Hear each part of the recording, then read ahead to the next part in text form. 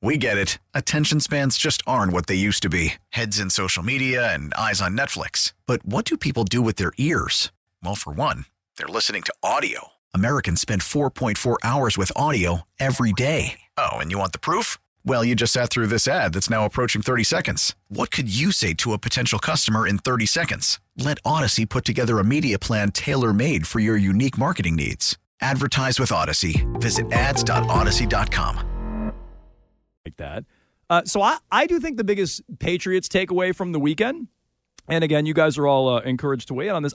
I think the biggest Patriots-related takeaway, beyond like the fans, but how it relates to the team, is that Jalen Hurts, I think, exposes Bill Belichick in a bunch of different ways when it comes to him evaluating quarterbacks or an inability to evaluate quarterbacks in today's present day and age. And I've illustrated this many times in the past. I'm happy to do it again. Do it. Bill's got a type when it comes to quarterbacks. He likes a pocket quarterback. He likes an accurate quarterback. He doesn't want a guy who improvises or goes off script or is mobile in any way. Although I feel like that's very inconsistent for Bill because anytime they go against a mobile quarterback, they completely change the way they play defensively because they add a threat with their legs. But Bill wants a system guy who comes in and executes his system so that way, you know, Bill can be the star of the show or whatever. For whatever reason, whatever the motivation is, he doesn't want a quarterback that operates outside of his system.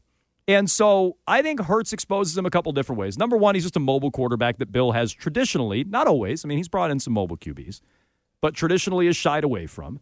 And specifically, and Arkan can speak to this, you know, I thought that year when they let Brady go, the 2020 draft coming out of the 2019 season, you look back at it, it was such a mistake to try to hand it off to Jarrett Stidham, panic and pivot to Cam Newton, not have a plan at quarterback.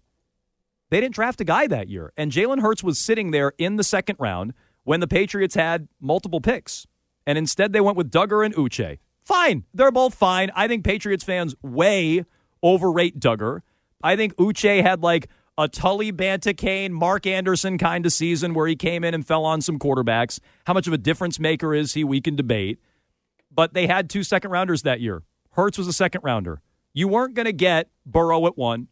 You weren't going to get Tua or Herbert, barring a big move up the board, which Bill doesn't do. They should have been in on Jalen Hurts. That's their kind of guy. They've taken quarterbacks in the second round before. I mean, hell, now with Mac, they've taken a quarterback in the first round. But at that time, the second round is where they would start taking guys.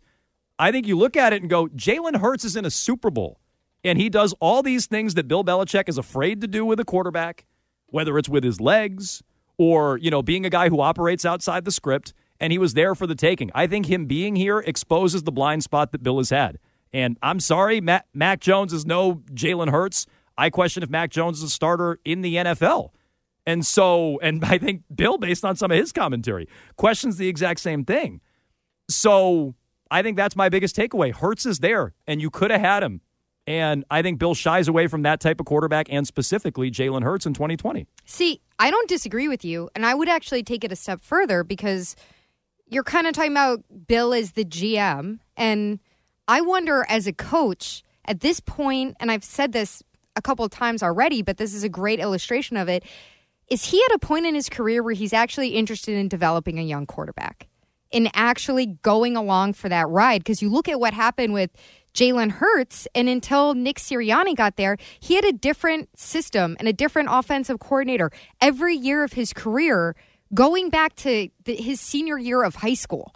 He was in a different system with a different coordinator every year at Alabama and then Oklahoma. And then when he got to the Eagles, and this was the first year in 2022 when he had the same system that he had learned the year before, and he could carry over and progress more in that and have the same coach, offensive coordinator around them, the same basic structure. And I just look at what Bill did over the last year where, okay, Josh McDaniels was going to go be a head coach, but not only did he not appoint an offensive coordinator who had any experience or a quarterback's coach with any experience, but he decided to upend the entire offensive system that Mac had spent his whole rookie year in. It was regrettable. And I think it's really interesting. I mean, your hero, your god, Andy Reid, and also yours because he draws mustaches in commercials, Arkan. Yeah, I do like that. So he always has this sentiment that it takes 3 years for a quarterback to become comfortable and confident in a system.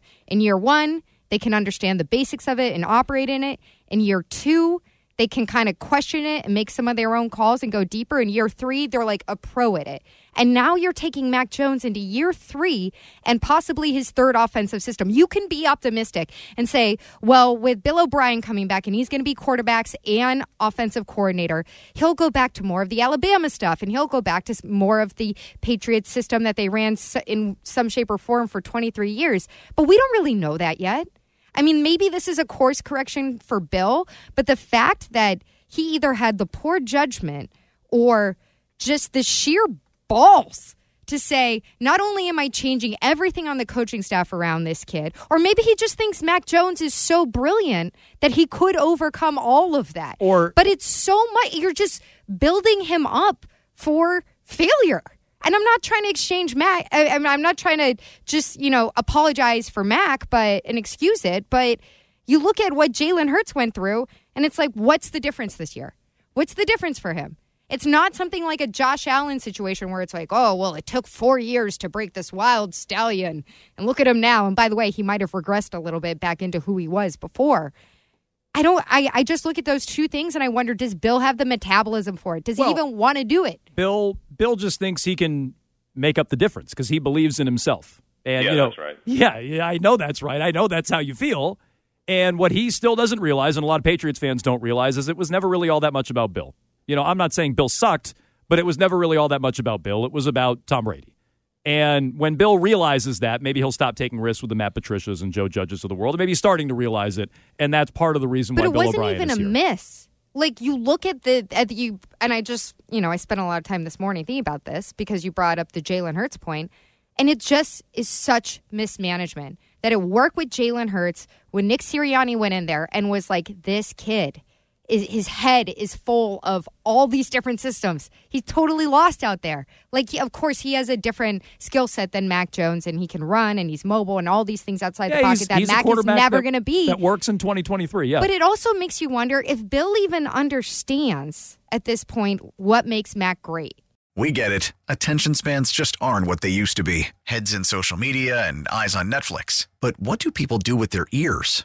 Well, for one, they're listening to audio. Americans spend 4.4 hours with audio every day. Oh, and you want the proof? Well, you just sat through this ad that's now approaching 30 seconds. What could you say to a potential customer in 30 seconds? Let Odyssey put together a media plan tailor-made for your unique marketing needs. Advertise with Odyssey. Visit ads.odyssey.com.